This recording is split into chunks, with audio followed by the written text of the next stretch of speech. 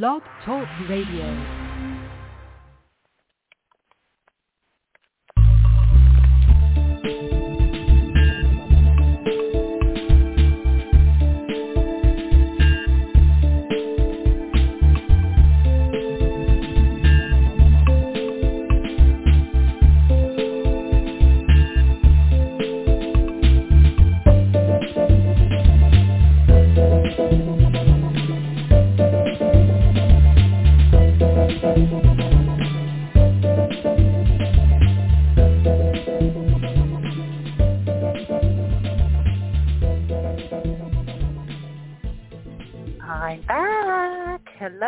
Hello, everybody. It is Sunday evening, July 18th, 2021, and I'm Tanya Hathaway. I'm your host with Tanya Talks, where your voice is heard and your story is told on Marty Oakley's TS Radio Network and Stephen Burke's 89.9 KRB FM, Lighthouse Christian Radio in Oklahoma and the surrounding areas. I'd like to start out once again by thank you, Marty Oakley, for your tremendous platform. And I know that you've been very busy because you've got, once again, a platform on at the annual Whistleblowers Summit. And sadly enough, it is not going to be in person once again this year, but you're busy putting that together. I encourage all of our listeners to take a look at ppjg.me, and that is Marty's webpage. And also, you'll be able to follow any of the other shows that she is either hosting or a co-host with, and other hosts like me. There aren't a lot, but darn, the ones that are there are good because she's very, very careful about who comes on her channel, her show. We're about making a difference. We are about not just telling about the problems of the world, inventing, but also, as you'll find out, how to solve problems and hopefully being a part of solving problems. And, so that way you can jump on, see what Marty's all about, and decide what you want to get messages for or bookmark that, and take a look at it when you have a chance, okay? We're not taking calls tonight, just so that you know. So we're not taking calls tonight because there's just too much to get into, and we're introducing a new series. But it does not mean we're not continuing other series like the Lawton 4, for instance. The Lawton 4, we've shared everything there is to share at this moment, but right now I'm in the middle of, and I'm sure the Lawton 4 and their representatives are busy doing other things as well, but I'm in the middle of putting together a little bit of a table, a little bit of a chart, and I had to postpone a meeting that we got to get back together again and present this as well as the first overlapping of this horrendous malfeasance by public bad actors that have 3 of the 4 wrongfully convicted completely, and 1 that is certainly overcharged. None of them belong in prison right now. And let's also remember Julius Jones. Julius Jones, death row. He's on, he is gaining momentum. He is, at stage 2 in his commutation, but he's been on death row for some time. He's a completely innocent man, as well as Richard Glossip, death row once again. We don't deserve. We should. I've struggled over this, but we don't. There should be no such thing as death row. Okay, and I won't even get into the religious end of it. Okay, I'm going to get into the problem with why killed. We'll later found out to not be the one. And you know when this comes out a lot of times? It's like when every malfeasant hand that touched the case, when everyone's died. Now, that's not what it should be, right? So we'll move on from there. But I also want to say thank you to Stephen Burke, 89.9 KLRB FM, Lighthouse Christian Radio, for your platform there in Oklahoma and the surrounding areas, not only for broadcasting these shows Tuesdays and Sunday evenings, but as well for what you do on Saturday afternoons to your local community and reach out to them, Oklahoma and the surrounding areas, that you've taken a whole nother step and level and time other than through this national podcast as well, to talk about the world today and the trouble that we're in, and to say things that might not be all that popular, and you've stood up to it and you've won, and things that you don't normally hear on a Christian radio station, right, a non-for-profit. Well, he's doing it, and everybody else needs to, if they can, be a part of helping spread the word, helping, get to the truth of things, and let's get our country back. Let's get our country back where it's going wrong. And I want to thank my mother in New Hampshire. Hi, Mom. It's great to know that you're there listening. I miss you and I love you, and thank you for being you and the beautiful woman, amazing woman that you are. Okay, so, gosh, it is Sunday already, and it is the 18th, as I said. So tonight we are going to, I want to introduce something good that has gone on, all right? And it's great news because, remember, once again, the show isn't just an alternative show to vent and tell about the legitimate matters that are going on that are malfeasant, but there's also doing what it takes to solve problems and to motivate others to get involved, not just those dealing with that area of public atrocities. Most people, many people that hear certain things will be like, no way, the eyebrow goes up, and sometimes it's justified. Well, it's always justified to have an immediate judgment, right? But you've got to go deeper than that. It's like, no way, there's got to be more to it. There's no way that this happens. That's illegal. Well, no kidding, it's illegal. No kidding. Yes, it is illegal. And just because people are put in positions to uphold the law or to reinforce or to create, it doesn't mean it's, one, not constitutional, and number two, it doesn't mean that it's legal or that what they're doing is true and abiding by their vows, their oaths, their canons, whatever they are. And how about the Constitution, right? Okay, so, but we also believe in sharing going right. And tonight I'm excited to share with you that many have been following and many know over the last couple of years that Darrell Wiggins, who had gone in for his second phase in parole, and that's after, of course, going through the first phase just a couple months ago, okay, but it was his seventh time since his conviction and being in prison over, it was approximately 35 years. He's still there, but he won. Now, he didn't win. I shouldn't say that. The Pardon Parole Board did the right thing. So that means in Oklahoma that the Pardon Parole Board found him fit, rightfully so, him ready to get a second chance at life. And everybody who follows the case knows that he was incredibly overcharged, and the true people that were that had their hands on the man on the fateful night that he did die, and they'll never put his hands on this man. But going to the Pardon Parole Board was not about defending his innocence or the charge, okay? But it was about being released, okay? He won.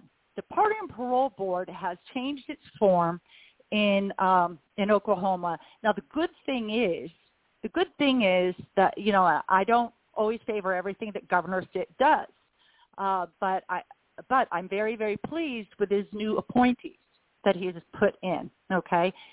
And it's changed. And there's a Judge McCall, who is, again, you follow this show a lot, who was a judge on many cases in the past that he sat on and made yays or nays on, voted his yay or nay, and he has publicly said that he will never vote yay for somebody who is engaged in a violent crime. Mind you, there are what is deemed a violent crime, and rightfully so. That's fine, okay?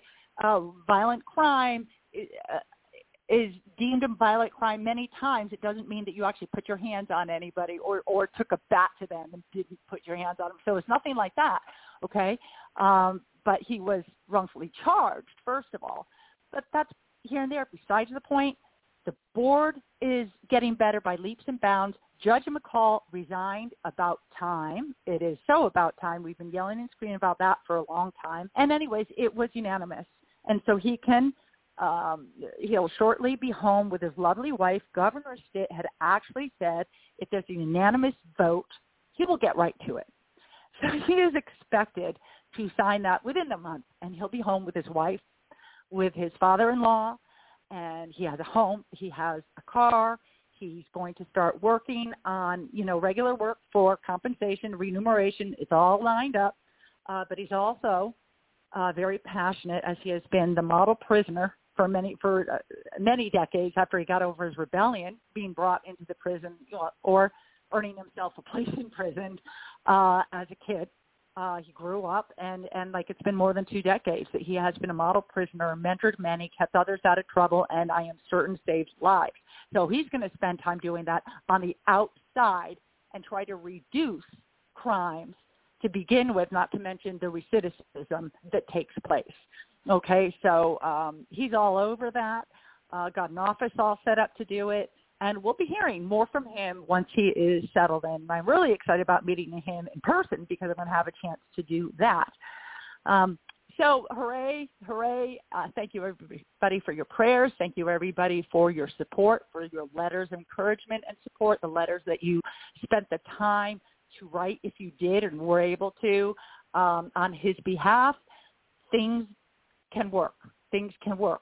And this is sometimes why what I do, I keep repeating this shows with the same people because I'm not all about the numbers. I'm not about, okay, let's tell this story, let's tell that story, let's tell that story. Everybody deserves their voice to be heard and their story to be told. But we're looking for results too, okay? And if we don't stay with it, if we don't get public with it, unless they hear it, things just don't change.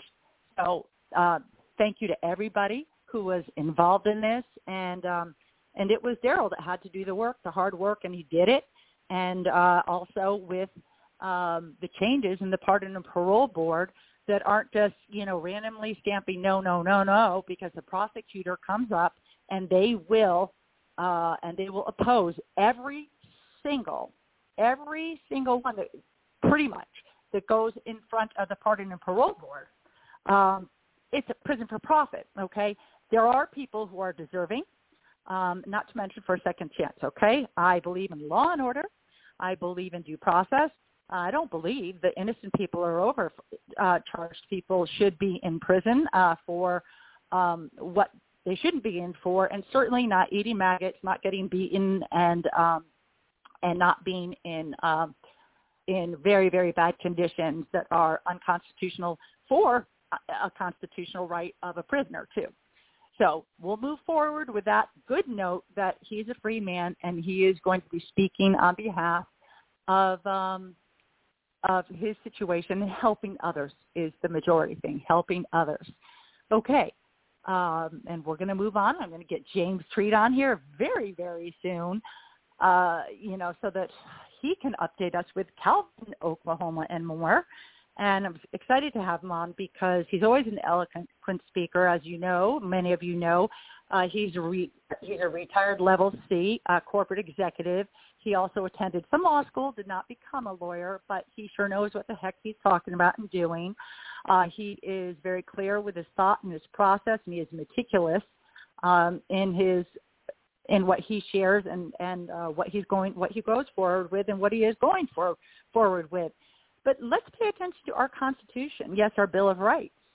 How many do we think really know our Bill of Rights?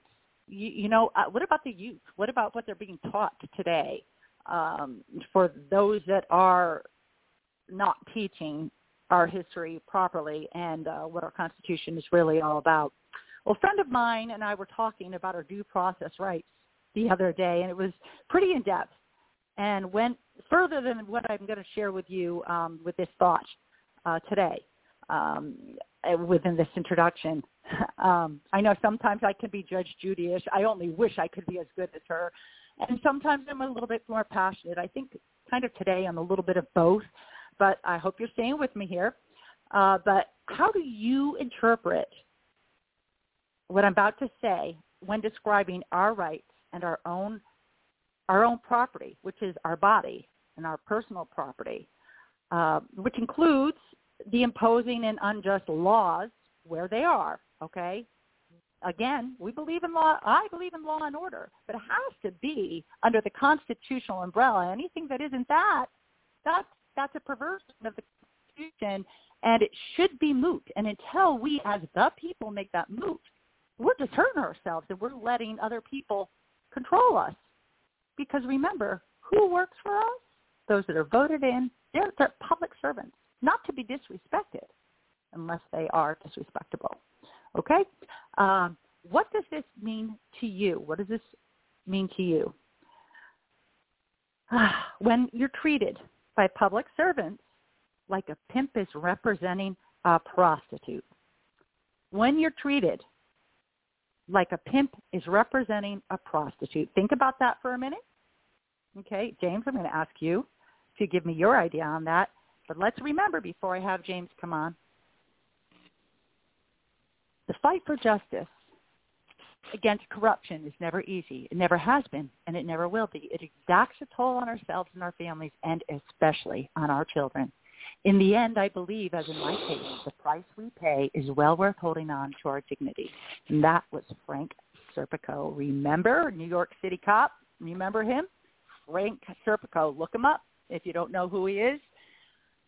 Tremendous man who, oh boy, he suffered. But again, the price that he paid was well worth holding on to his dignity. That's right. After James' treat tonight, we are going to introduce a new series. Again, it is not to replace the Lawton Four. We're going on with them too. You're going to hear about them and that continued series. But we're introducing a new series, and we're going to start out with this series. Talk what happened in Ohio on this fateful day during. It's called the Lucasville Riot. It is a riot that went on for days. And to this day, this happened in 1993, and to this day, there are innocent people that are in prison and even on death row. What we're going to delve into, we're going to introduce the Lucasville Riot. We're going to talk a little bit about that. Mostly about that tonight, but we're doing this because we are going to continue with a story about George Skatzes. I'm not sure if I'm pronouncing that correctly. I'm sure that Angie Dent, who is speaking on his behalf, she is the family spokesperson. Oh my gosh, has done a ton of work along with others on this matter. And the private investigator who was going to come on, we're holding her off until this Tuesday, a follow-up. Okay, and there will be more.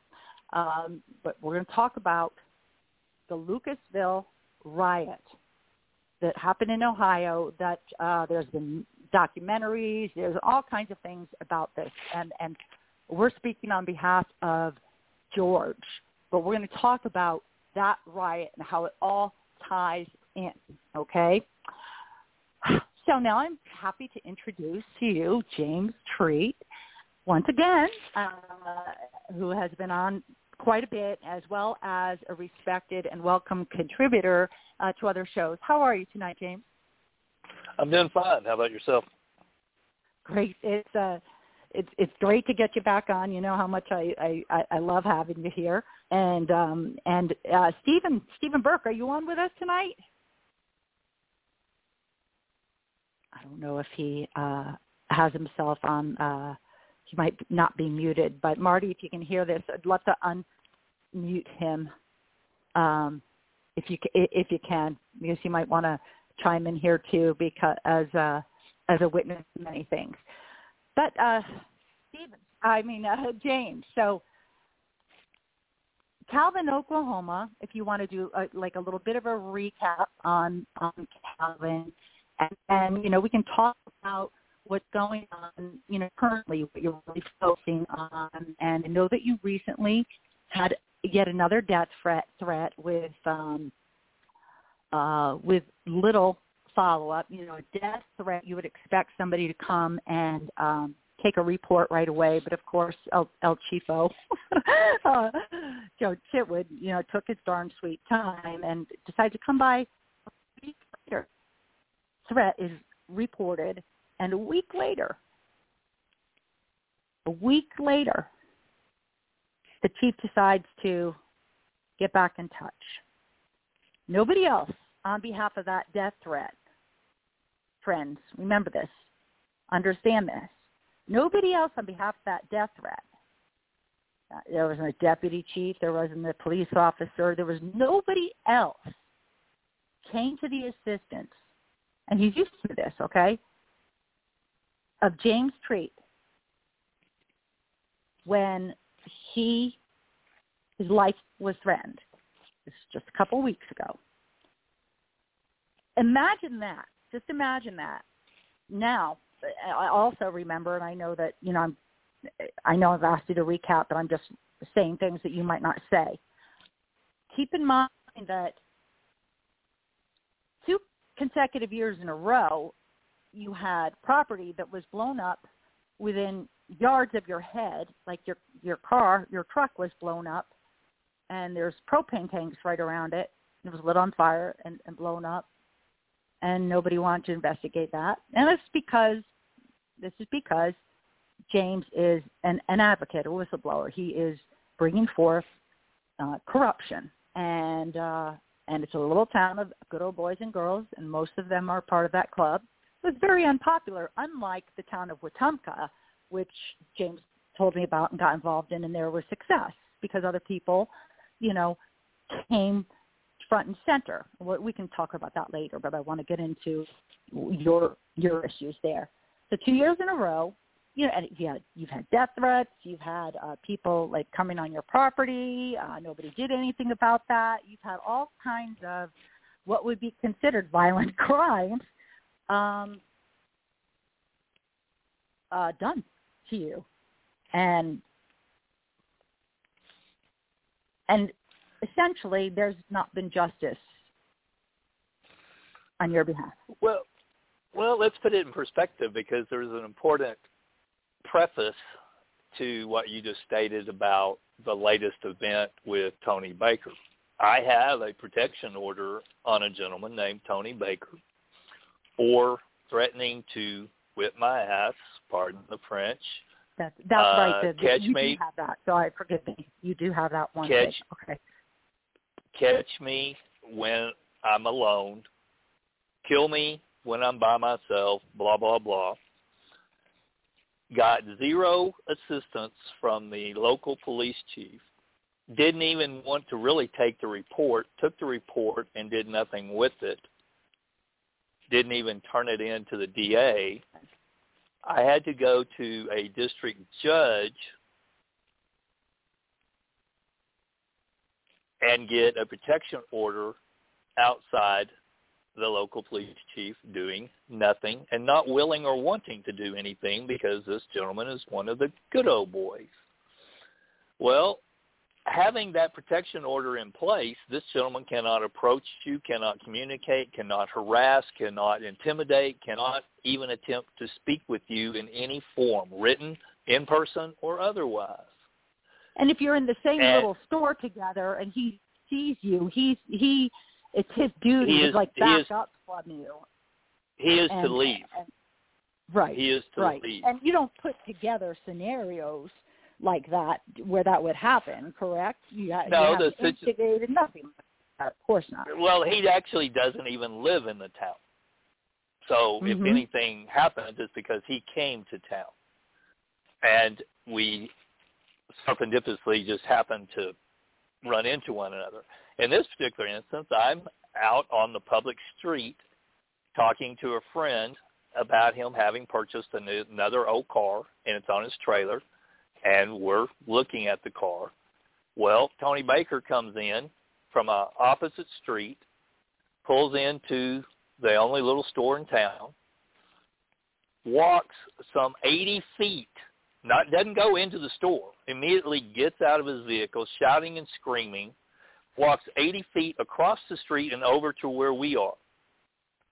Okay, so when he gets out of his vehicle and he's shouting and screaming, is it your assumption, once you notice it, that he's shouting and screaming about you? Because after all, he is walking towards you, correct? Okay. Yes, walking some 80 feet across the street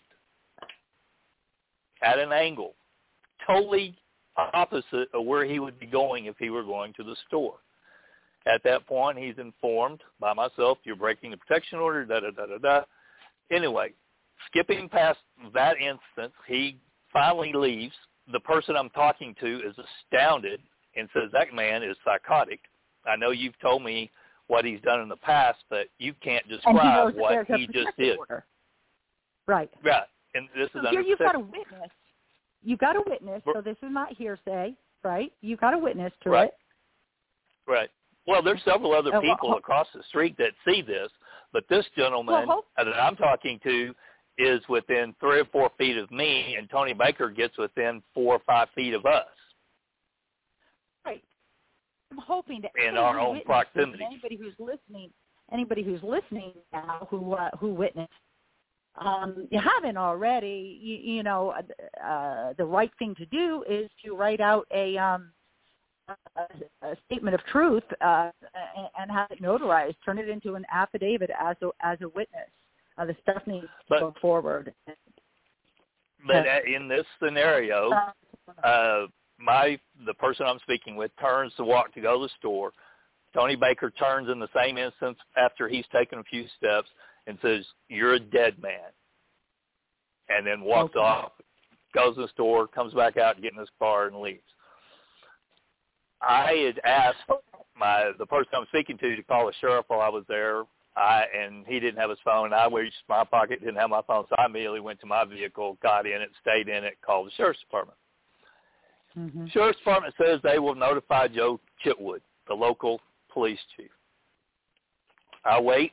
I don't know. Notorious Joe Chitwood. Some 30 minutes or more. Found during his working hours most of the time. Truth. And I called back some 30 minutes later after an initial call. Yes, we spoke to him, blah, blah, blah, blah, blah. He said he was not in the immediate area. He'd be a few minutes getting there, yada, yada, yada. Well, called back an hour later. Joe Chitwood, I'm still sitting there. Joe Chitwood still hasn't showed up, hasn't contacted, hasn't texted, hasn't phoned, and he's got my phone number. I've left that with the sheriff's department. Now she says, the dispatch says, well, I've talked to him, I've told him, and he said he would contact you. Now this is recorded. He is a full-time police chief, correct? Right, and this is recorded on their dispatch. I said, well, I haven't heard from him. So after an hour and a half, I left the scene. And I thought, I just need to go to the sheriff's department myself and fill out the report, which it's 14, 15, 16 miles to where the sheriff's department is. So I drive to the sheriff's department, file the complaint, so on and so forth. From that point, it is over a week, or right at a week, before I'm contacted with someone that made a death threat, with someone that has broken a protection order because of a previous death threat. Right. And still to date, some 7, 8, 9 or 10 days later still, the witness has not been interviewed. I've not been interviewed. I was only contacted by text by the police chief to send him a copy of the protective order. I have not been interviewed to the fact. Find that on he asked you to send him a copy of the protective order. So here Correct. He is. He's a chief police that normally isn't around the majority of the time. He is full-time. And you're all wondering, like, well, why don't they fire him? Well, if you're new to the show, they won't fire him because of other reasons that we can get into a little bit. But you don't fire somebody who is, when you're protecting each other from maltreatment. That's got more bad information on you than you got on him. Yeah. So, and these are facts, people. These are facts. If you want to learn more, you should go to his either Facebook page or web page. It's called Calvin Info, CALVIN Info, calvininfo.com or Calvin Info for Facebook. But you've done a great job. Tons and tons of information and proofs and whatnot. And it's amazing that anybody else or most people would have a nervous breakdown after everything that you've been through, but you stand strong. And you certainly seem unshakable, even though I am sure it shakes you with everything you've been through. But when I was at the sheriff's department, I actually did speak with the sheriff, and I said, unless something's done about Joe Chitwood, someone's going to get killed. And she just looked at me really strange. I said, and you know this. And I said, I didn't come here specifically for the instance of the protective order, because I know you're just going to turn around and give that to Joe Chitwood. I came here to file a complaint on Joe Chitwood for dereliction of duty. And the sheriff says, well, cops don't investigate cops. I said, well, it's my understanding, though, that I am to report it to you and that you are supposed to pass it on to the appropriate authorities, be it the OSBI or whomever. And she says, well, we are directed to give those to the Attorney General. Now, I said, okay. Yeah. And she said, well, would you like for me to pass this on as a complaint? I said, absolutely. So there has been two more. But you should also ask for that. I would think if you haven't already, you probably have, but ask for that correspondence that took place. You know, you want to see that really took place. And I will follow up on that because there's been two more complaints filed directly against Joe Chitwood that are also requested to be sent to the Attorney General's office. And what for are dereliction those of duty. Some of the same events. I'm going to reserve one of those for right now. Point being, it's not only the person's actions that's making these threats towards you, but it's also their state of mind. It's also the position they put you in when they confront you or attack you as to what your actions are going to be and then who's going to be accountable. In this instance, I'm carrying a gun, and I am very close to pulling the gun. But he's not carrying a gun, but he's went out of his way to come across the street. He's making threatening remarks, and yet by the police chief's non-action in times past, it has empowered this individual to continue doing this, and the sheriff's department turning the other cheek or turning their head, allowing him to continue to do this and thus empowering him, the individual that he's threatening in harm's way, one way or the other.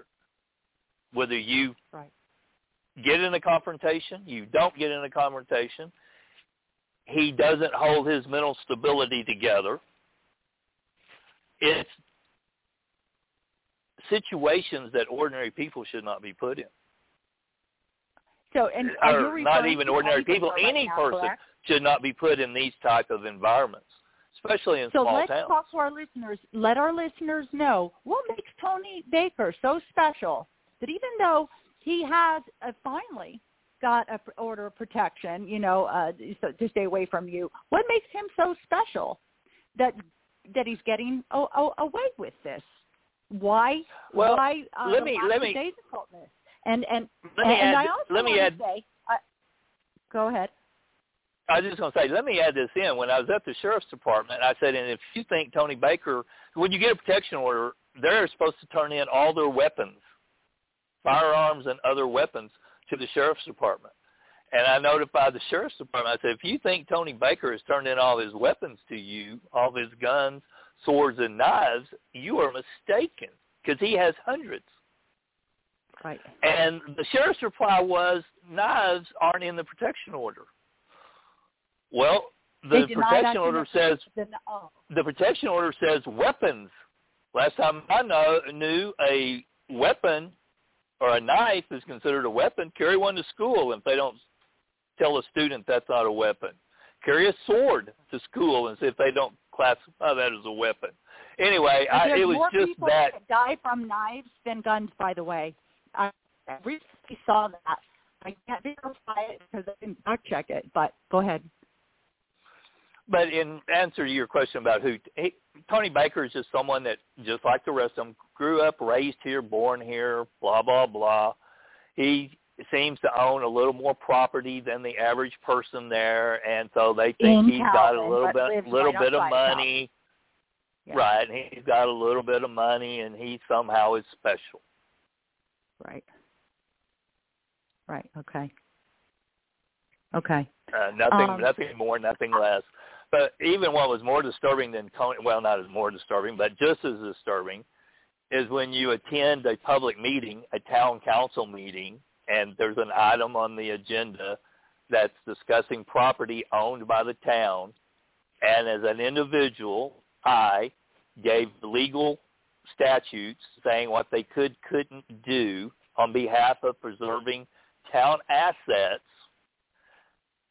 When we leave the building, another gentleman, I'm going to use that term lightly, a guy named Derek Pace, tells me to mind my own business for commenting on public agenda items in a public meeting because it's adverse to what he's wanting the town to do, which is give him property.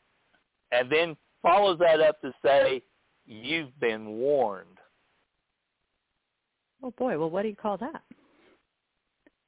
Been warned. And this is discussing the protection, or I'm discussing the protection of town assets and what the town council has done in the past and what the state statutes are in regards to what they're talking about. Just so happens I was involved in a lawsuit that involved the exact same set of facts 3 years ago and won it twice. Mm-hmm. But yet this person wanted the town to give him property to resolve an issue where he's got a house sitting on town property. It's surplus. It's been that way for 50 years. Just give me the property so I can clear it up and I can get a mortgage on it. My goodness. These are the workings of a small town where buddy. Well, I've been talking to somebody else from an area, and I won't bring it up right now. We'll see what we wind up wanting. They want to wind up doing with it.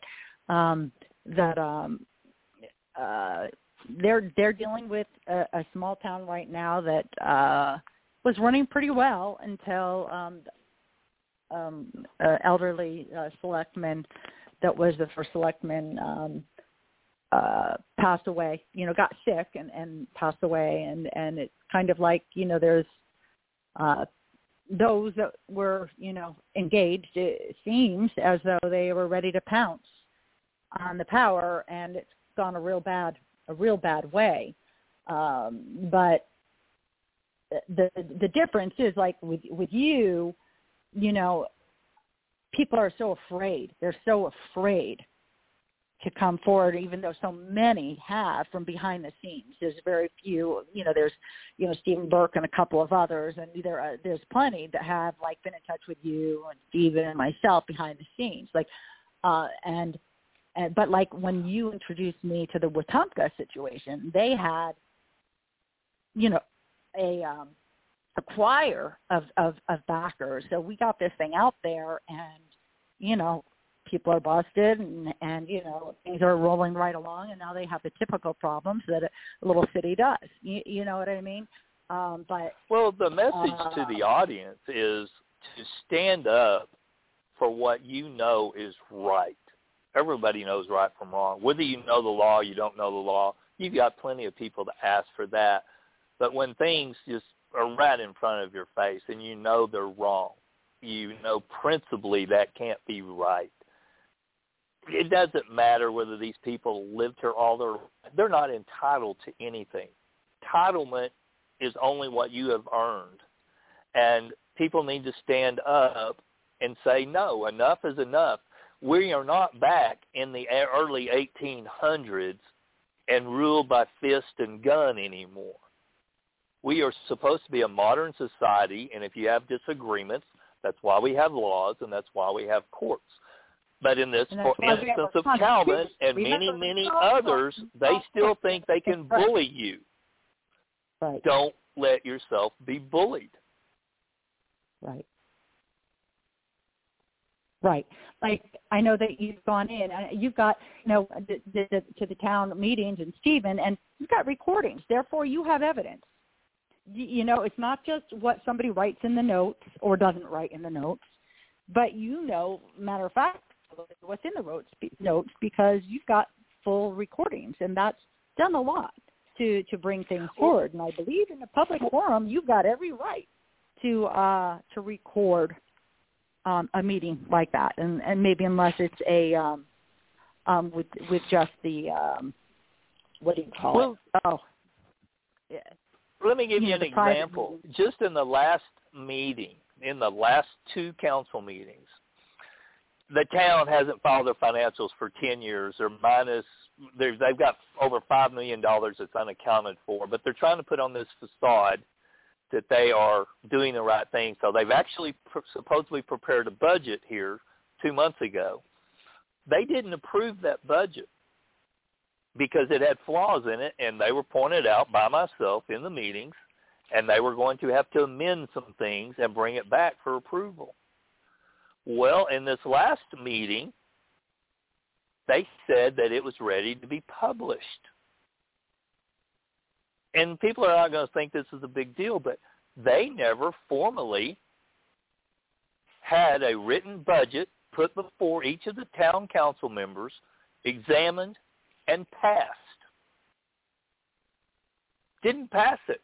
It didn't even go back before the council to be voted on. Yet they're going to put it out there, resolution, in a newspaper, and it's got flaws in it. It doesn't balance. It's just a bunch of humbo-jumbo numbers thrown together so that they can pretend like they have a budget. And let me give you an example.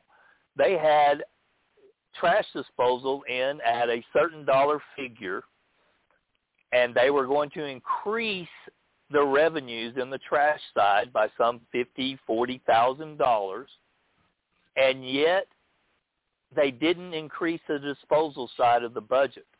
Why? Because it wouldn't balance. It wouldn't be zero. It would be negative. And that was only one simple line item. But they'll tell everybody they got a budget. But they didn't pass it. And this is the lack of transparency. They don't tell you where they're spending the money. We do have, by chance, kind of a small, we'll see if it happens or not, the local newspaper in Holdenville, where the sheriff's office is, 14, 15 miles away, has started publishing some things out of Holdenville and some things out of Wetumpka as to what the town council is spending money on and how much. And they've been contacted. No, it's the small newspaper. Okay. And they said they were going to start asking for Calvins. Well, we'll see, because they were also, the newspaper's informed, we've got outstanding FOIA requests that are 2, 3, 4 years old that have never been responded to, even by attorneys, even by the Attorney General's office.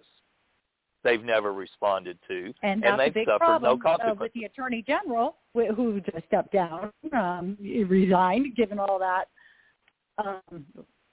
That's another story. But hopefully there can be some investigations, because there's a lot of things that he has suppressed from coming out. And this has been on, not my back, in my back pocket, but on my side table, because there's actually so much. But let me ask you something, okay, for our listeners to know. I've got one. Go ahead. Well, I was just going to summarize real quick for the listeners. The current mayor, her mother was the treasurer for 20 years. Right. Well, we're going to have, let me see, we've got half an hour, okay? So we don't have to cram this all in, okay? I want to Right, but I was just going to say, I was going to say also the quote-unquote town administrator, supervisor, his father was involved with the town for 20 years. They're both involved currently to cover up where the money has been spent and not recorded for the town.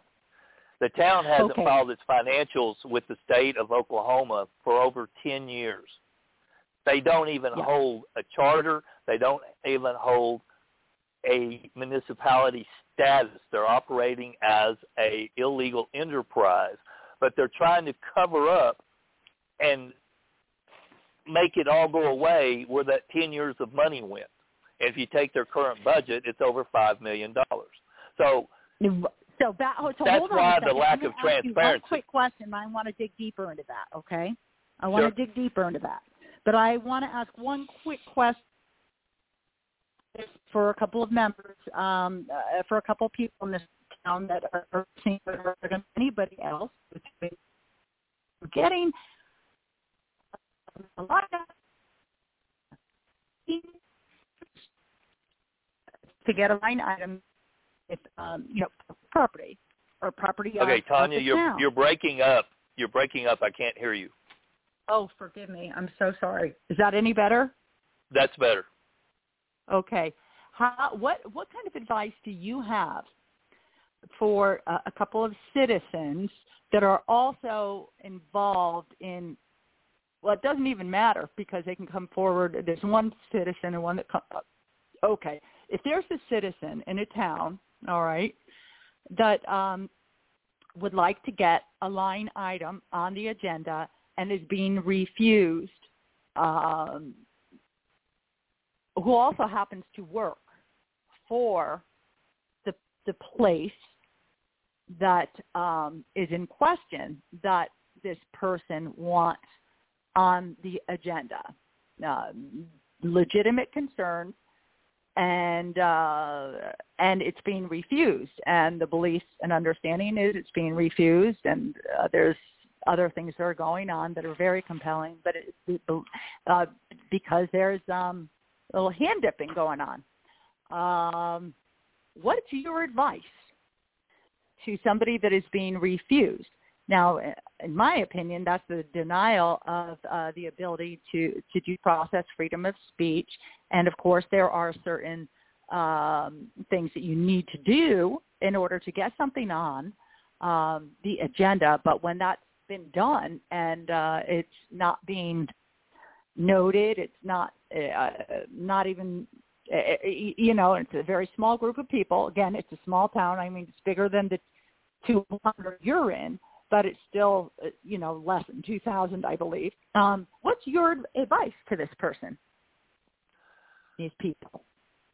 Well, this is going to be redundant in a way, but each trustee, select man, if that's a different form of government, or council person, that's what it is supposed to represent a ward or a section of the community that they represent. There are instances, like in Calvin, where they did away with all the wards and everybody's over every area. But in most areas, a select man or a council person or a trustee was elected by the small portion of people that they're supposed to represent in their district or ward. That person is required under their oath to represent that person in their ward to put the item on the agenda, because any council person or select person, mayor or officer, can put the item on the agenda. Mm-hmm. If it's one that involves some impropriety, I would suggest going to your police officer, which is an officer of the corporation, or supposed to be. He can put it on the agenda in an investigatory manner. The other roundabout way would be to get a citizen's petition to put the item on the agenda. That's been my suggestion. Mm-hmm. But you can go to your police chief and he can put it on the agenda as an officer of the corporation. Okay. Yeah, because there's a lot of bullying going on, like the lead guy or girl, I'm not going to say who, I'm not going to imply a darn thing right now. It basically is bullying the others, that are supposedly in charge. And, but again, also your treasurer is an elected official and is an officer of the corporation that can put an agenda item on the agenda. Right. And there's always remember, if you're a whistleblower, or if you want to be protected under the Whistleblower Protections Act, you don't just say, hey, that's what I want to do, and all of a sudden spill it out. You need to actually get yourself protected that way with an attorney that does that work. If there's a bunch of malfeasance going on and they're hand-stiffing, and if you're proven to be telling the right thing and they win, you win, then you get a piece of that money back if there's money that is being siphoned. Then you get an award for that, okay? But again, something that people can't just say, I want to be protected under the Whistleblowers Act and blah, blah, blah. That is a process. But for me, I believe with this particular situation, I think your advice about going to the police officer is a great idea. And also I think the petition would actually work in this case, because I think that there's so few people that actually go to the town meetings that once they are made aware of it, that this is going on, or if they hear that this is going on or could be going on, that they're going to want to know if this is going on or not. Therefore, they would sign that petition and want to see that on the agenda. That's what I believe. So they would want that question cleared up right away. Just a little bit of participation by your community. Even in our small town, we've got a couple of new people that are going, and the town's looking at supposedly converting a church into a new town hall, and supposedly the town administrator was the one putting together the bids and that. Well, one particular person says, shouldn't we have an outsider do that? Oh my gosh, you would have thought. I mean, they're ready to shoot her on sight. But it's an obvious question. Yep. Okay, well, I want to get back to, all right, I just wanted to get that in. I want to get back to Calvin in particular, but you can attest to the fact that, with Tumpka and everything that they went through, that the way that the people stood together, and there was opposing sides, but clearly Wetumpka won, and there was enough people that went to work to get this mayor out, who wound up being charged and convicted with pedophilia, bestiality, and not to mention many other crimes, and some are still being worked on. Stealing, theft, abuse of power, and all these things. So that was very successful. But the power of a community stepping up and stepping beside and for the truth is very important, or the not wanting the knowledge of the truth. So if you really don't know, if somebody really doesn't know, and it's alleged that something is happening, then they should stand right by you and demand, like in your instance, or by themselves as a citizen, I want to find out where my taxes are going. Why isn't this transparent? Why is it that you don't have, that you're not showing, your financials for 10 years, right? So, but in your case, and I just want to let you know that I did have a discussion with somebody else, again, on and that there have been discussions going on, and you don't know this person, but there's another one came. It was about this particular thing was about Joe Chitwood, and this is, and we've talked about it before. Again, I'm not sure if I ever brought it to air, but it's been alleged again that Chitwood is doing drugs. That he's, in his car, he's doing drugs, that he goes to parties, he's doing drugs, he leaves the town to go party or to go deliver something or whatever it is. And that, he's probably over there. So that's in the I'm not going to say the name of the person not there right now. But Tanya, and as well, Tanya, yes, you're breaking up really bad. Oh no, you're breaking up really bad. Yeah. Okay. Let me know. Oh boy. Hold on. Let me see what I can do. Thank you, Marty. I don't know why this has been happening lately, so hold on. I'm just trying to change something with my settings here. Well, while you're doing that, this little town of Calvin. Yeah, talk in the meantime, please. In their last council meeting, they vote to buy a new trash truck. Do you know they never said how much money they were spending, how long it was financed for, who it was going to be financed by, et cetera, et cetera, et cetera. But they passed a resolution to buy a new trash truck without ever stating a dollar amount. Oh, boy. Now, the first obvious question on that is, if you're a council member, is where are the maintenance records for the other two trash trucks? Because guess what? They don't maintain their trucks. They don't even do daily DOT logs with their trucks. They drive them till they break. One of the drivers thinks they're on the Indianapolis 500. The other drivers aren't even CDL certified. And that it's just a total passive resolution to buy a new trash truck with tax dollars and never say how much they paid, what's the amortization schedule, or anything like that, but never mention anything else about competitive bids on where else they could have got a quote from. And you wonder why they haven't put their finances forth to the state of Oklahoma in 10 years.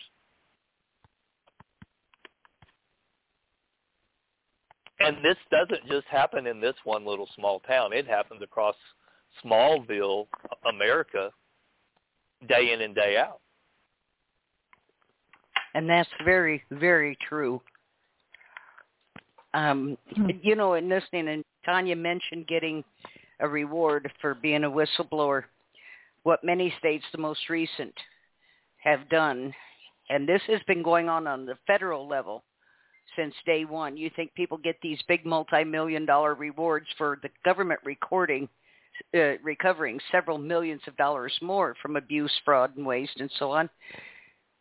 But first, the attorneys take most of that. And secondly, the IRS comes in and will tax these people. It's like the final bitch slap. They come in and tax these people into poverty.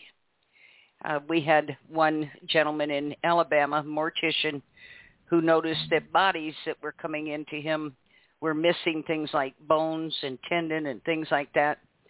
And this had been going on a long time. He mentioned it to a friend who said, I got a friend at the FBI and you need to tell. So he went and told this man, and it wasn't until they filed suit against this owner of the mortuary that this man even knew there was a reward involved. The government recovered many millions of dollars. He was supposed to have gotten 1.4 to this day, has never seen a dime, has been taxed relentlessly over money he never received. And this is, Maryland, like I say, was the last state to pass a state law, excuse me, taxing whistleblowers. The last thing the government, whether it's the small town or big government, wants is a whistleblower. And all this talk about protecting them and we're passing laws and they got all these backdoor ways of absolutely ruining these people for doing it, for doing the right thing. Understand that. Are you saying that it's not worth it at all? Can you hear me better a little I'm bit? not saying that. Yes, I'm not saying that, Tanya. I think we all should do what we know to be right. Right. So it needs to be researched first. Yeah. Yes. Yes, we all need to do what we know to be right because it benefits everyone in the long run. But unfortunately, they are doing everything they can behind the scenes to make this an untenable position for whistleblowers. And like I say, most people don't even know. That's a constant argument. Yeah. Yes, yeah. Don't even know that this award thing is, if the government recovers money, is even available to them. But like I say, they don't, most times don't get a penny of it because either the attorneys take it and or the IRS takes it, either state or federal. But they're going to nail them one way or the other as a penalty for blowing the whistle. And I think it's disgraceful. I absolutely think it's disgraceful what they do to these people who do whistleblowing, and have dealt with so many of these cases also. They retaliate and they torment and I've seen families break up. People go into severe depressions. They'll go into their communities and badmouth them and press rumors about them. They'll put out fake articles on the net. They'll have people gaslight them. And understand something, it is the taxpayer who is footing the bill for all of this. We are paying for every bit of that fraud, waste, and abuse, and then paying for them to torment the person who blew the whistle on them. We're paying for all of it. Oh, definitely. No doubt about it. Whistleblowers have been murdered. You know, I mean, it's definitely a big decision to make. And, you know, James, look at what's happened with you. It's incredible, and this on a small town level. You know, it's like how deep or how much are people willing to do in order to remain, you know, corrupt and greedy? You know, it's crazy. So there's always that thought process to put into it first, right, Marty?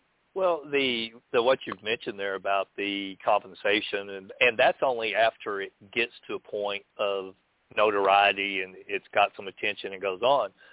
The long road before you get to that point is the situation where the guilty parties want to pacify, and let a long length of time go by so that everybody keeps forgetting. And then it goes away just out of attrition. But that's what we're not letting happening in Calvin. Someone's got to account for $5 million. It's public funds. Right. Even the audit and inspector's office wanted to kind of whitewash it away. And I said, well, okay, whose name are you going to put on that report? What do you mean? I said, what legal entity are you going to put on your report when you rubber stamp it and say Calvin's okay? They're not a municipality. They're not a corporation. And they can't even operate a police department or a municipal court without being either. Once again, collecting money under a rouge of law, paying themselves, acting as an illegal enterprise, and you're going to somehow whitewash and say, well, they've been acting like it, they've been operating. Well, no, they're not. They didn't even file they didn't even codify their ordinances, which the audit and inspector's office has agreed with, that the town of Calvin's ordinances are not codified. But yet, in the town council meetings, they're talking about recodifying their ordinances, just like they're in perfect harmony and parallel with the law, which they're not. I even brought this up to the new town attorney a year ago.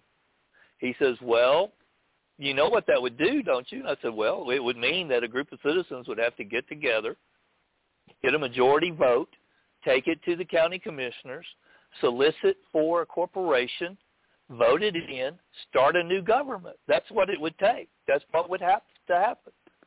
But in the interim, somebody's got to account for where the money has went. And he said, well, they're acting like they're a town. I said, does that make it legal? And then from there, he's never been another word said. Mm-hmm. Wanting to pacify you, till it gets to that point to where someone might actually, use the law against them, or not use the law, actually enforce the law against them, and create a government that was beneficial for the people. But it all goes back to your opening statement. You hear, we're a small town. We're doing the best we can. They're volunteering their time. They're doing you a favor. No. If you're not doing the job, if you don't know what you're doing, if you're not educated enough, or you don't have the experience to be doing it, you're doing everyone a disfavor. Step aside. You've heard that as an excuse, haven't you? I don't even get paid, or I don't deserve this. I hardly even get paid. Well, you're paying yourself quite enough, Missy or Mister. Absolutely. Yeah. Well, this group of people, in the room, and I believe Angie might be waiting in the wings there. But we got a few more minutes. Let's go about 5 or 10 more minutes, and then we'll have Angie on if she's there. But the other elephant in the room is, okay, we've got this election. Now that has been contested because there are people that seem to be forcing themselves in position and continuing in those positions as if they are duly elected when those are in question. When the vote has not been certified. Does it vote it? Right, correct, right. So this is, something that is pending and has been for a couple months now, right? Correct. Okay. But there was another point. These people that are in control, you're talking about the compensation, these people that are in control have raised the water bill and the public utilities, public services on the town about 5 times in the last year and a half. Yet not a single one of them, not a single. Hold on a second. But my point here is the lengths that some will go to continue the cover up. And, there's a good deal of nepotism in this small town that I was telling you about, okay? And that seems to be a common ground or denominator when it comes to, this kind of big stuff in a small town going on. And, and it works the same way in big cities too, but just on different level. But there's nepotism, okay? And, you've got the same people that are in office now, one in particular that is trying to force her position there, she still remains in position until this is resolved or not. But what are they trying to cover up? Don't you think this is, there's a reason why people go through great lengths to insert themselves, even if they don't belong there? If you want to get into that a little bit deeper, I knowing what we've already had on the show, what we've talked about, the mayor and the nepotism there. There's people covering for each other, and that will do just about anything to get there, including, set your vehicle and other things on fire, and blow them up. And remember the parade that they decided to have every Tuesdays, because we were doing this show every Tuesday? They decided to have what they disguised as a parade, and it was a private. There was a private group that was messaging it, and there was somebody who had shared that, right? And Joe Chitwood was a part of that group, and it was all about harassing you. There was no parade. It was about harassing you, being very loud, beeping horns, and all this. The exact time that our show started, this show started, and they knew it was going to be with you on. This is to the extent. But why is it that this person or these people need to stay in position so bad? Well, where's the money? Somebody's going to find out. It's always a position of follow the money. Take the cemetery that's being run by a group of individuals. The town owns the property where the cemetery is.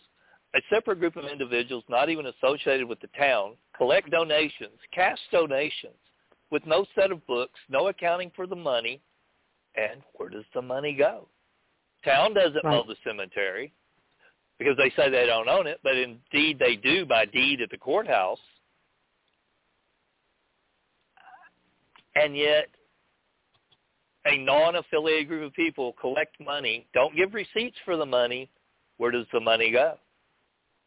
Where did the money go from the outside water sales that they never wrote an invoice out of town hall when they sold water to the oil field? Where did that money go? We know where it went. Right. You know, how many different layers of silver linings are these people have collecting? New cars. Yeah. You know, you have a big issue with the trucks driving up and down Main Street, tearing up the road. It was a huge issue for several months on the town agenda, and then suddenly it disappeared. It's never been spoke of again. But yet there is solar panels on houses. There's new pickups. There's new cars. With your in a small town. And how much do they get paid? Oh, they don't get paid anything for being on the council, but they're getting it in other ways. But that's what I started to say a while ago about the water bill. They're raising the water bill on everyone, yet these group of people sitting up, they don't pay a water bill. That's their compensation that they're not supposed to be getting, but it's their compensation. Right. Because they're not supposed to be getting any benefit derived. Oh, yeah. I mean, over the years, we've learned about all kinds of from using the town equipment to, all this stuff, and there's some things that happen that, aren't right, obviously, but they happen, and it's few and far between. A lot of people just, they don't care. Oh, they deserve it. They're good. They work so hard. Let them use it for the day or whatever, right or wrong, okay? But in the case of Calvin and some other, small communities and big cities, it becomes an entitlement to the ones that are the bad actors. And that's very much what's going on in Calvin. It's looked at as an entitlement. It's a bullied. It's been bullied in. It's just been, again, this is what it's been like for how long in Calvin. And then comes you, an educated, well-seasoned man who just really wants to mind his own business and came to town, to settle in after, retiring, be near your father, and lo and behold, be near other family members, and lo and behold, you knew too much. You weren't going to let it pass by you. You offered your help, not even thinking there was any kind of malfeasance going on. You offered your help, and when that resistance to open up the books came into play, it just got worse and worse.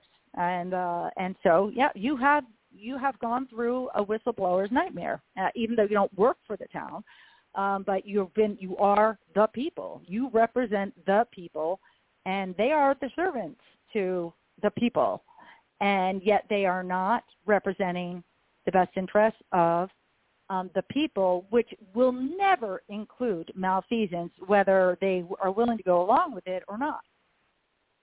Well, they thought operating the trash truck illegally was just fine because they were picking up trash. Never mind the liability of a driver that has a DUI that's not CDL certified. And what if they're in a wreck? Right. It's not insured. Right.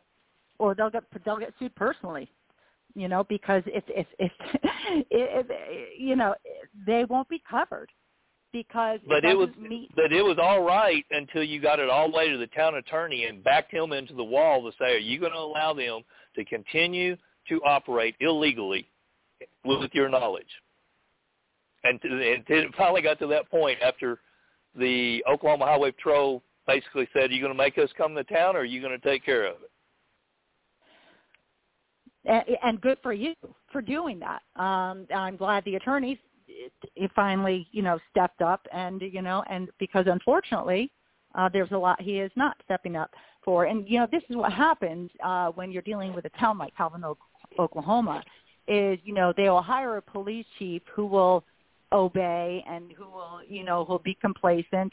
And they have something on each other. You know, they also do a great job of interviewing their town attorneys and find out a whole lot more about them and what they're willing to go along with and what they're not willing to go along with. And I did not have a good feeling about, and I still won't, about any town attorney that town hired to do the right thing as long as the same representatives are in position. Well, what about when they were challenged for impersonating a public officer? The town attorney didn't say a word, didn't speak up, and then suddenly he misses the following 2 council meetings. I'm sorry, can you repeat that? What about when? I'm sorry. Cut out. Well, when it was brought up with the town attorney present that the current council was impersonating officers because they were not certified, right? He didn't say a word, and then he missed the following 2 council meetings while they impersonated officers and still are impersonating officers. Right. So this is the problem. This is the problem. So, yeah, and this is what I mean about so much not being followed up on. And kind of like on a final note from my end, and probably you can give your final note, and then I'm going to have Angie on to get this new series rolling. But we are going to follow up on this, of course, as well. But, shoot, what was my thought process that I was going to say? Yeah, so it's those kinds of things that just go to show that, you know, like with the whole Delbert Hardin thing. You know, Delbert Hardin was the last chief of police, and this case in point, you know, pattern is that he was, you know, another one that never should have been hired. It wasn't out for, it wasn't posted the way it was supposed to be. They did all their inner workings, and then, of course, he came along, and they had to back up and do it the right way. But again, he was not a qualified candidate. He had plenty of other court cases that would show that he was not a stable guy. He had been accused also. I don't know if he was convicted or not, but of domestic battery. And he was an abuser in the town. He wound up being an abuser. And so it took him to his wife or ex-wife, I don't know what they're doing now, to press charges against him for that to come out and for him to be fired. And yet he himself leaves such a trail behind. And we got the same thing going on right now with Joe Chitwood. I'm not calling him a domestic abuser. I'm not calling him that at all. But just what we do know about him. And how he had grandstanded himself in the past, like with Wetumpka, and he was fired there. And I believe it's because of the sheriff, you know, I mean the ex-mayor and him were 2 people that thought alike and that wanted to be in power. Now, again, I'm not calling him what the ex-mayor was as far as a pedophile or somebody who engages in bestiality. But, you know, you've got, when there are 2 people that want to be in charge and are about mindset, whether it's a narcissist, a sociopath, or whatever, because I think there are a lot of narcs that are in position, but it doesn't mean they're bad people. I think it just means they love to grandstand and they really do want to do the best, okay? I can accept that, but not when they're corrupt. So, you know, and this is what we're dealing with, is people that have gotten themselves in so deep that they will fight so hard places. And what are your final thoughts? Well, they don't want to verify. I mean, when the general public can verify that Delbert Hardin was fired from Halliburton for embezzlement, when the public can find out that he lied on his application and did not disclose prior law enforcement employment from which he was fired for lying about having held a certification that he didn't hold. Well, my thing is, I believe that they know who he is, and that's why they didn't verify, because they probably knew these things about him. We found the right guy for us. Oh yeah. Well, absolutely. But in the past, nobody would have ever challenged them and looked these things up. Right. And it would have slid right on by. Right. Well, because the initial thing is, and unfortunately, we don't live in a world where we can always believe everything that's being told, and it involves your health and well-being. You better double-check. You better use real fact checks And when you're paying taxes, even if you're paying rent, darn it, you want to know. You want the best things to happen on behalf of yourself and your town, and you want your rights to be there and not stolen away from you by somebody who is supposed to be protecting you. So what are your final thoughts? And I'm going to introduce Angie, and we're going to get to talk about the Lucasville riot and move on to George's, and we'll be following up with you because it really we don't want to drop the ball on anything, and I know that everything takes a long time, but I appreciate you being on, and we'll keep having you on as a contributor too. So thank you. What are your final thoughts? I would just encourage everyone, whether it's a community of 200 or whether it's a city of 5,000 or even your metropolitan areas, get involved in your local districts. But I would get involved with the community and the community of which is supposed to provide you services and government oversight. Make sure your government officials are subservient to you as a citizen. But basically get involved and know what's going on in your local communities or your local wards or your local districts at a minimum. And speak up. And speak up when you see things that aren't right, when you see things that are biased, when you see people who align with you, right, and become unified.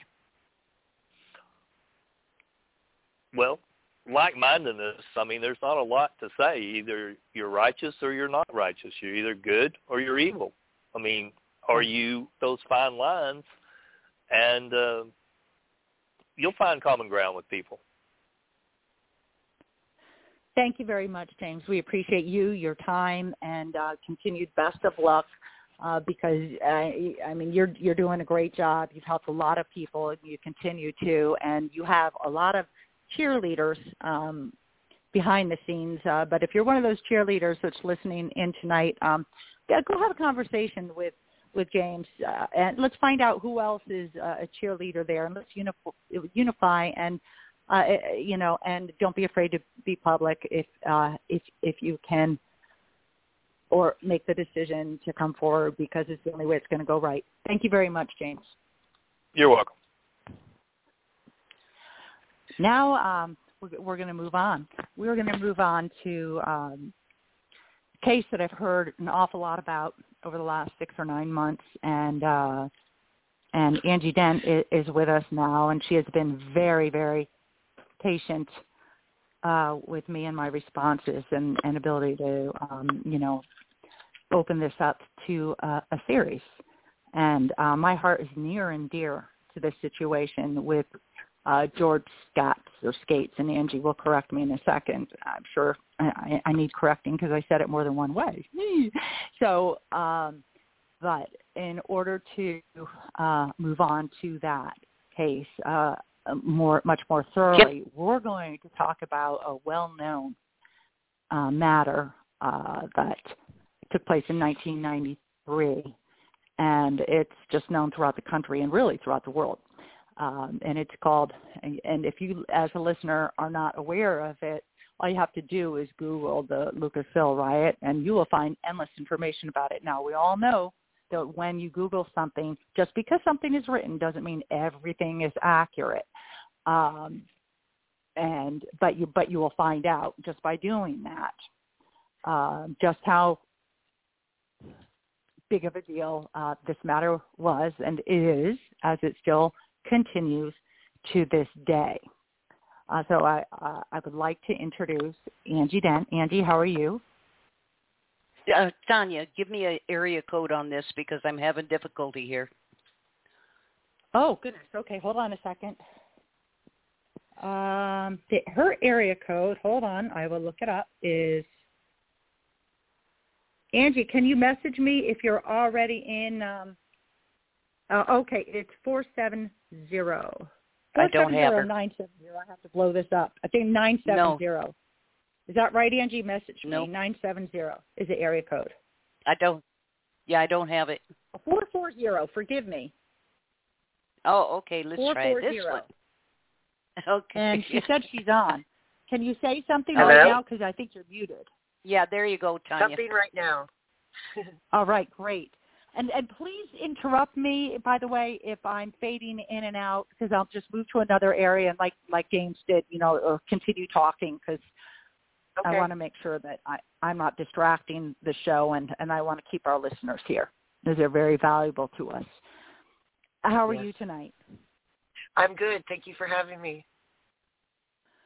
Well, I'm just grateful that the time has come and you stuck with me, being patient, and that you have shared as much as you have shared. And actually, if you want to, I watched this podcast that Angie was on, along with her private investigator that actually won't be meeting with us tonight for the listeners, because I had mentioned that she will be on tonight, but we're going to wait until the following show, which will be on Tuesday, just 2 days from now, to have her on.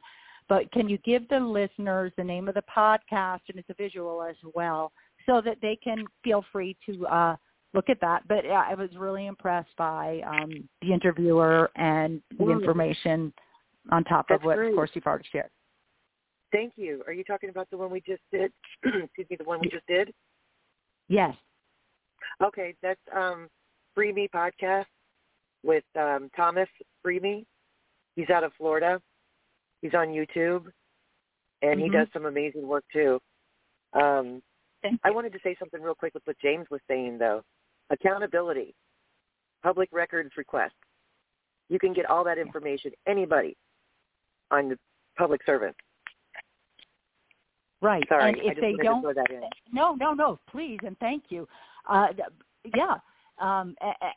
that's true. That those are the right. You're right.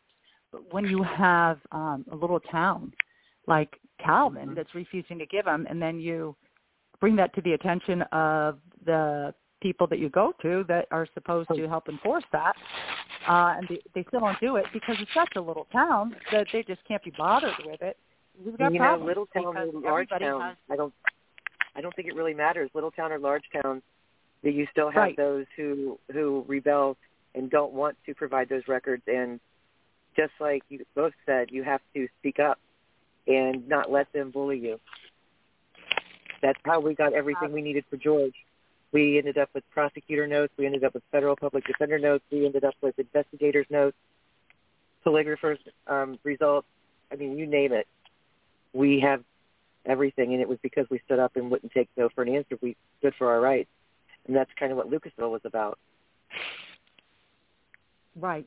That really is. Now, before we go on and we talk about Lucasville, let me see. We're going the extra half hour because tonight is a 2-hour special, because I really wanted to take the time to properly introduce this matter, as well as the other couple of things that, the show was about today, which are important too, very important. Yes. So we're going to have a half an hour, but before, and then again, we'll be on for the listeners to be able to follow up on this. Number one, the archive is available if you're listening live stream. Then this can be shared. You can listen again. You can go back to the beginning if you missed part of it or whatever it is. And if you're falling asleep right now, let these be the last words that you hear. The archive will be available the same place that you're listening now if it's live stream, okay? So what I wanted to know from you is, number one, how did you find out, about this case? And then if you would read the statement from George, and then we're going to talk about Lucasville, the riot, because this is something that, again, was very, very public, and it's still going on to this day. And as I look through things, I see there's a lot of updates. They're saying, 25 years ago, blah, blah, blah. So it's very, very active to this day. And so we want to bring that to the attention of our listeners, and draw some compassion and passion where it belongs. Okay. Go ahead. Well, there's thank you very much. There's gag orders in place. So we got to make that public, that some things, we can't talk about, some things we can, because this is an ongoing case. Everyone is fighting their case still that is on death row and been charged. How I got into this is that the daughter of George State, and it's George State, me if I would help with some social media. So I started.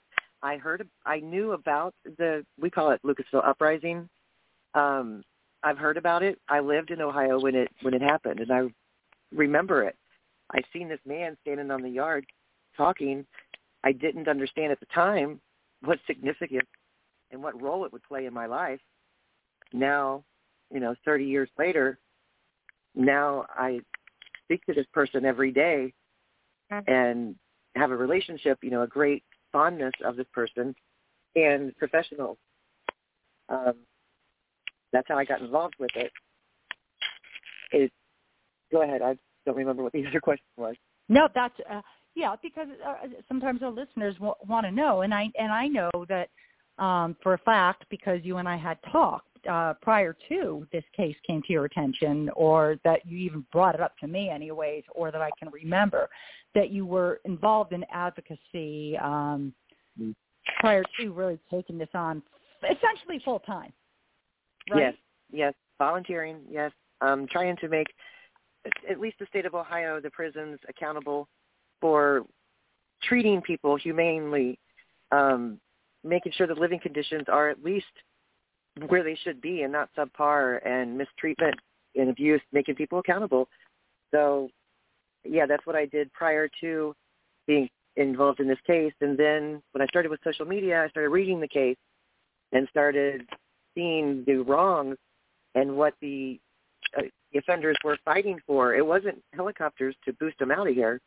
It wasn't $1 million or a private island. It was good medical care or decent medical care or medical care, edible food, not 3 people in a 1-person cell. So you're making a difference. You have the inroads. You're making You've been able to make calls and provide people with services that otherwise not be able to get them. Now, obviously, if you had a magic wand, justice would be served in all matters, but you have created a name for yourself without grandstanding by any means, like too many people do. But you're not here to grandstand. You don't get paid for this. It is your passion, and because this has happened, and you're able to take the time, even though you don't make money off it. I'm sure you wouldn't mind, being able to do it, and have more resources available to you. But so I just wanted to make that very clear about my knowledge of you, and you're taking this on because it's a kind of a case that you really can't do anything else while you're working on such complex layers. Right. Yeah. Yes, because it's not just complex. It's also political. There's a lot of government agencies and officials that do not want to get involved. Not to mention, we won't go into it now, I know, but the original reason why George was even in prison. So there's a lot of players in this. So it's very complex. Yes. Yeah. No, and that's the purpose. That's the purpose why we are sharing Lucasville Riot, and then we are going to, move into the situation that essentially George is in, and it's really a perfect storm. And it's as an imperfect man that he admits he is not perfect, but we know that he's honest.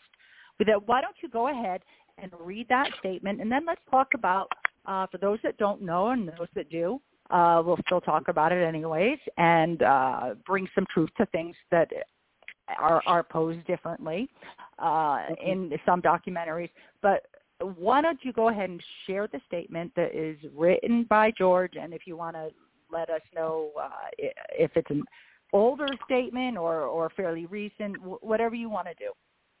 Okay. Well, George, after we spoke today, you and I and Justice, I asked him to give me a statement of what he'd like to say. And for him, it was important to let everyone know, that this was not a racial issue. This was a united front. So one day during the riot, it was 11 days, a black offender had come to him and said there was whites and blacks in the gymnasium getting ready to go to war. They were going to fight. They were making it something more than it was. And this is during the riot? Yes, this was during the riot. Okay. So this offender came to George and called him Big George. Said, Big George, can you go down to the gymnasium? They're about to go to war. See what you can do. So George's theory was, okay, I'll go see what I can do. It won't hurt. So he went down and he looked at the room and said, this is no time for you to call me a honky, and it's no time for me to call you the N-word. If you have differences, you settle them at another time. If the blue shirts come in, they are going to kill everything in sight. This is not a racial issue. We are here together. And they listened. They listened to him. There was no fight. Everybody kind of went off into their own groups and did accordingly. And George had a very, very positive influence in this. You know, they respected him. He's already 10 years into his time. He diffused a huge bloody mess.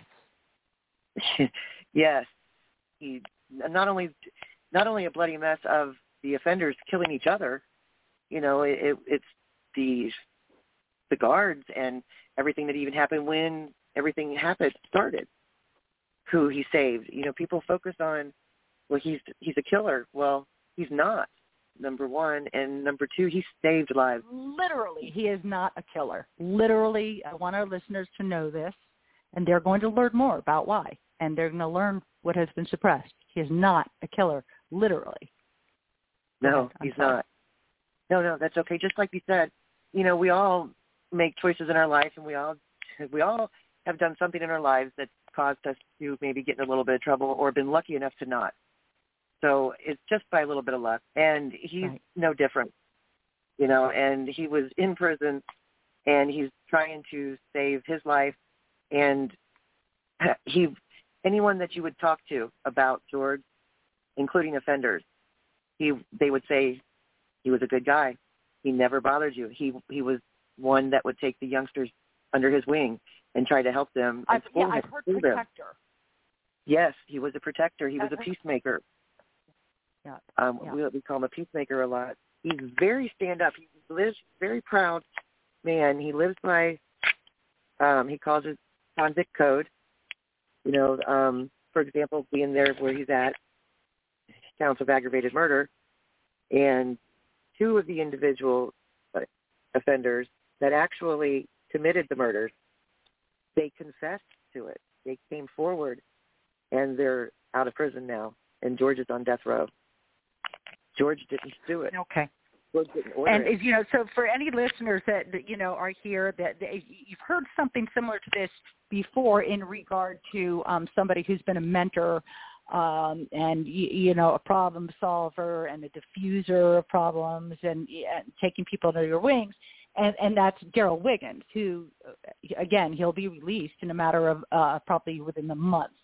So I just want to reiterate, you know, this is, again, you know, I don't share every matter that comes forward to me, and it doesn't mean because they're not valid and true. It's just because I try to keep on a few things at a time. I mean, we're so way back up, but you know, we have a man on death row, you know, like Richard Glossop, like Julius Jones.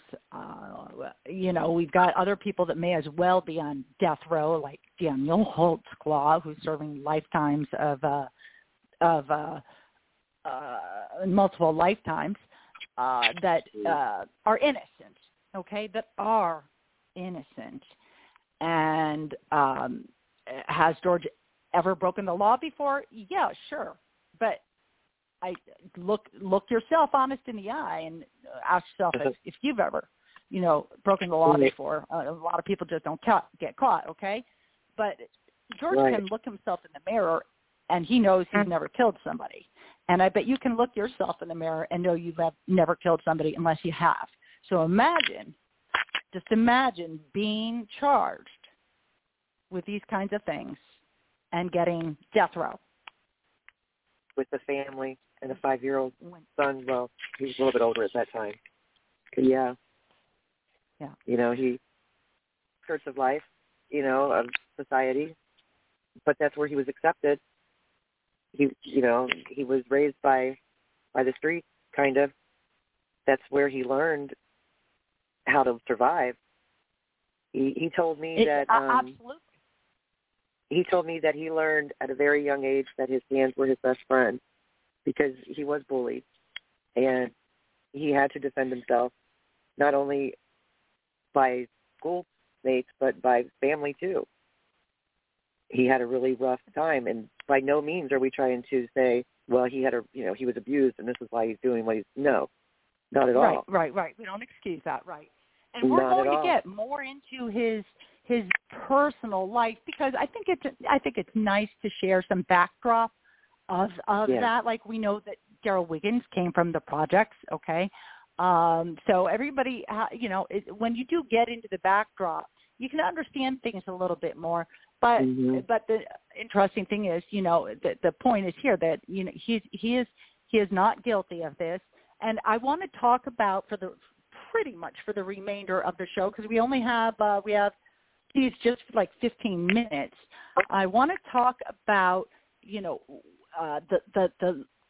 Lucasville riots and the premise behind why it began. Also the fact that George knew nothing of this riot taking place until it actually took place. All right, as with many others that were in there. Okay, all right. So this took place on Easter Day, April 11th, 1993. And now Lucasville is a very small town, correct? Yes. And what is it now? It's still a small town. It's the good old boys, just like James and you were talking earlier. Small little country towns. Good old boys cover each other. But what's nice is it's been so long that now it's not the original players, as far as the authority. You got new eyes on things. You got new blood. And that is a blessing. The terrible thing is that it's been so long, but sometimes it takes those engaged to die. Yes. Been 39 no longer years. Be around because they'll do the best that they can do to cover things up. As long it's as they're amazing alive. How they do that. Yes. So let's talk. And how real that is. Oh, it's very real. It is very, very real. Like, we have people that have, they go down in history after they have died for the many lives that they're responsible for due to their malfeasance. It's crazy. We got Bob Macy, we got Joyce Gilchrist, people that can be looked up and had every bit to do with their lives in prison or potentially their deaths, given the death row sentences. And I just don't know how people can actually live with themselves. Yeah. But it's not a fluke. It's not the first time it's happened, and it's not going to be the last. But let's do what we can as educated, enlightened, willing to learn and listening people that are the people that actually appoint or vote in others that are supposed to do right by justice, by our Constitution, and that trumps all. So what is it that, what is the reason for the Lucasville riot, according to those that put it together? Well, there was 21 points to it, actually. There was a new warden by the name of Tate that was of the facility, and he was implementing a lot of new rules and just really rising the tension, really putting tension out there between the offenders. And there was one-person cells, 3 beds in one-person cells, pursuant to medical care. So it started with my understanding in this public record that Arthur Tate was going to force some testing on a particular group of people, and it was against their religion, and they were refusing. They didn't want it. So, and like I said, this is public record. So, yeah, I saw that George in the documentary that you told me about. Now, what is the name about that documentary? And I shared that with people on a preview for the show. What was the name of that? Was it Captive? Yes. Captive, yes. Thank you. Oh, sure. So George knew nothing of it, and the 21 points were medical care. They needed medical care. There were people in there that had diabetes or high blood pressure and wasn't being treated, or psychiatric care. To be able to speak to the press, to have just humane treatment. If you go on Lucasville Amnesty, it has the 21-point document on there, and they go into pretty much detail as to what started. And what is it that you're telling our listeners if you go on to Lucasville Amnesty? If you Google that, or if you go on to George Skates' .wix site or justiceforgeorge.org, we've got all the information on all those pages, from trial transcripts to inmate testimony to, who were the snitches. Right. So I want our listeners to know that there are many, many resources to go and learn more as we go through this series with you. Yes.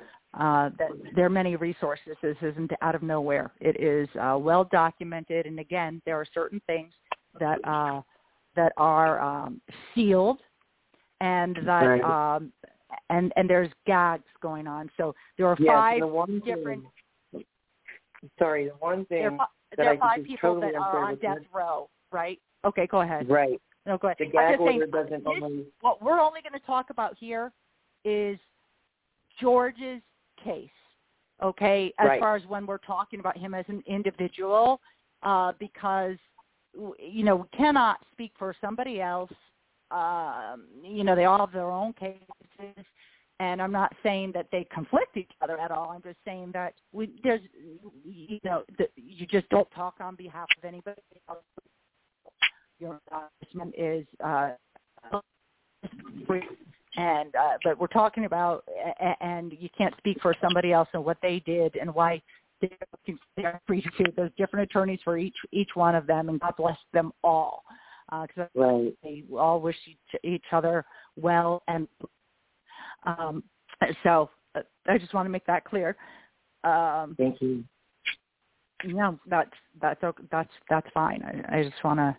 Okay, so. I'd like to know if you think it was a TV thing? With the gag order, I wanted to get your thought on this. With the gag order, there was a federal judge that put a gag order on the public defenders, on anyone that they could place it on, that there's a lot of the aspects of this case that is not allowed to be discussed, that to the point of George is not allowed his own discovery in this case. Right. Right, and that's crazy. That's an infringement on his due process rights. Yes. How do you defend yourself when you don't have all the material and all the evidence, or lack of evidence? And that's and how many other people have been denied that? So there's so that again, that's something that needs to be made right. Just as perjury when you have purposeful misrepresentations in order to influence a decision, whether you're a prosecutor, an investigator, a police officer, or a private citizen. That's perjury. So why have that law in place unless you're actually going to prosecute when it has been charged and found to be true? So, okay. So do you feel that regarding the riot, that it was those TV shots that pushed things over the edge? Because I know in that documentary, it was it really seemed that was the final straw, and that's a religious thing, and for a segment of people, and that's when they started planning this riot, and knowing that on Easter Day there would be a skeletal crew at the prison, which I think is nuts, because that's a hello. Yeah. But that's how it was. Yeah, it was. So I don't know when the planning began. On the documentary, on the one that I watched on Netflix, there was a man that worked in the offices, an inmate that worked in the offices, and he had overheard some talk about a skeleton crew and what the warden had planned to do when they returned back from the Easter holiday. So I don't know if that was it, if that may have been the final straw. By the way that the documentaries show, that's what it appears to be. But then there's other writings that say it's because of other issues. But most of them you see it's because of the religious issue. However, I'm not that spiritual that's there, so I can't say for sure. I can only say what is on the documentary right now. And there's, fair enough. There's probably lots of reasons, that just brewed together, and it was like, okay, this is happening for those that were making it happen. Again, there was only a select few. There was a group that planned this to happen. So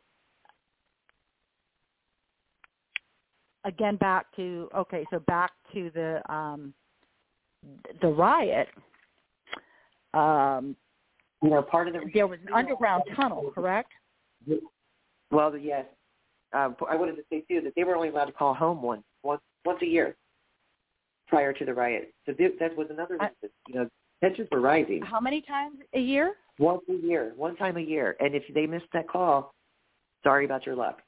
You try it again next year. They could only call home once a year? Once a year. I didn't know and there was no accountability. The warden, from what you probably saw too on the documentary, they referred to him as King Arthur because he was such a dictator. I don't know. Again, I'm just going by the documentary. I've never met him, but that spoke loudly. Tensions are already high. You've got innocent people in there. You've got guilty people.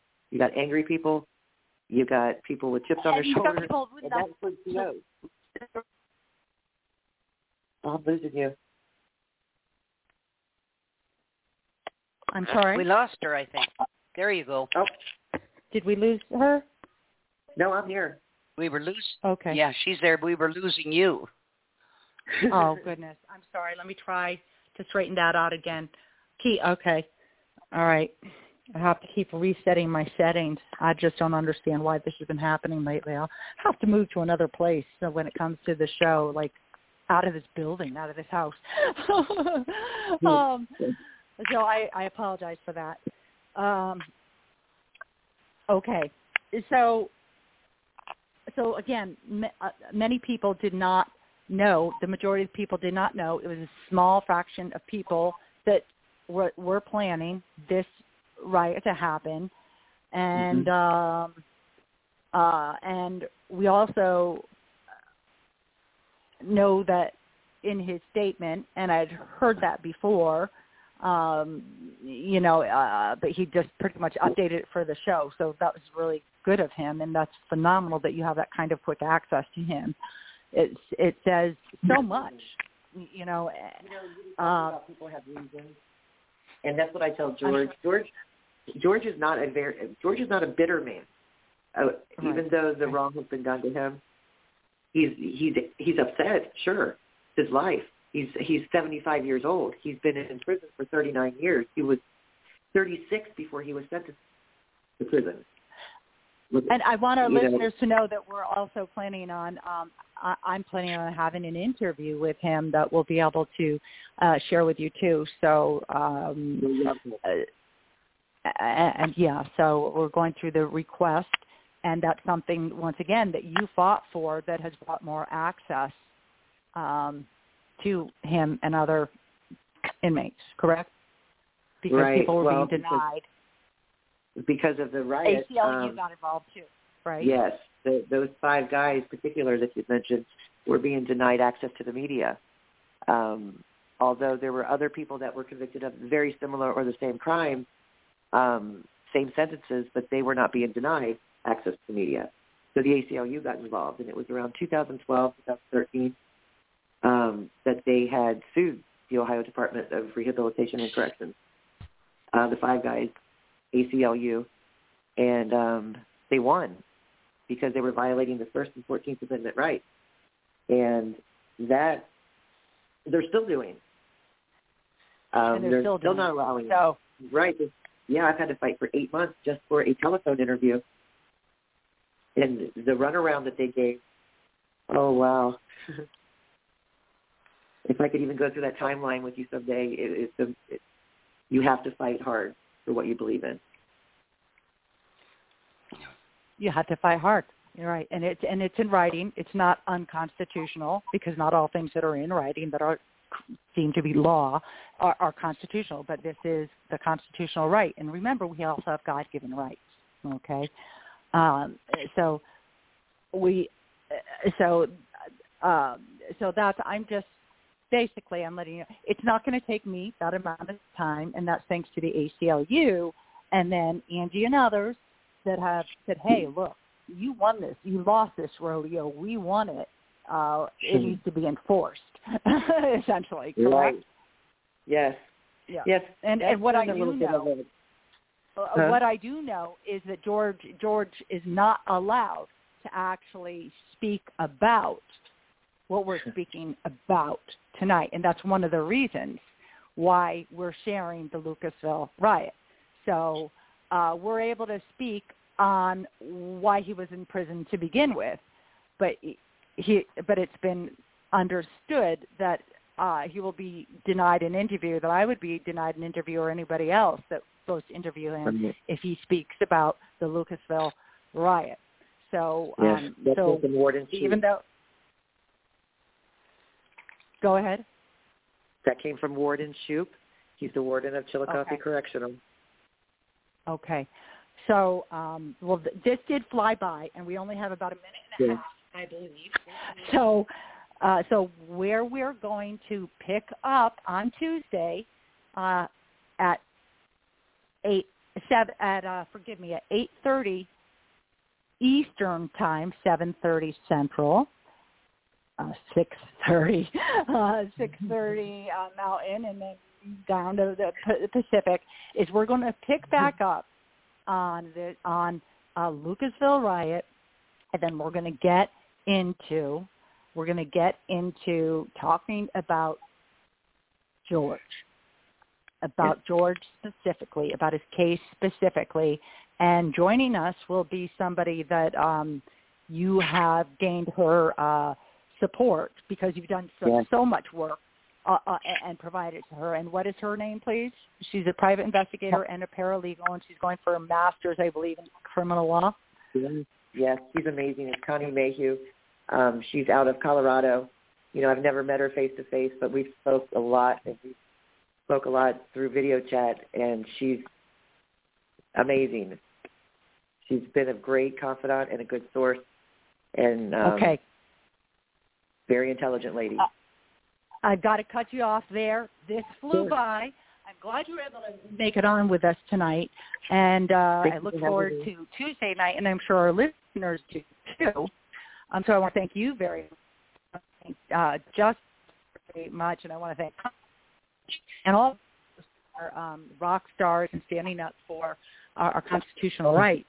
So please continue to join us regarding this series. Again, Law and 4 is also being followed up on. I want to thank all of our listeners, and I encourage you to go to pptv.me and look at the other shows that are going on. But please jump on and bookmark this show, this series, so you don't miss a thing. We appreciate your love, your support, and I want to thank again Marty Oakley, TS Radio, and Stephen Burke, as always, 89.9 KLRB FM, Lighthouse Christian Radio. I'm Tanya Hathaway, and I'm your host. God bless. and good night.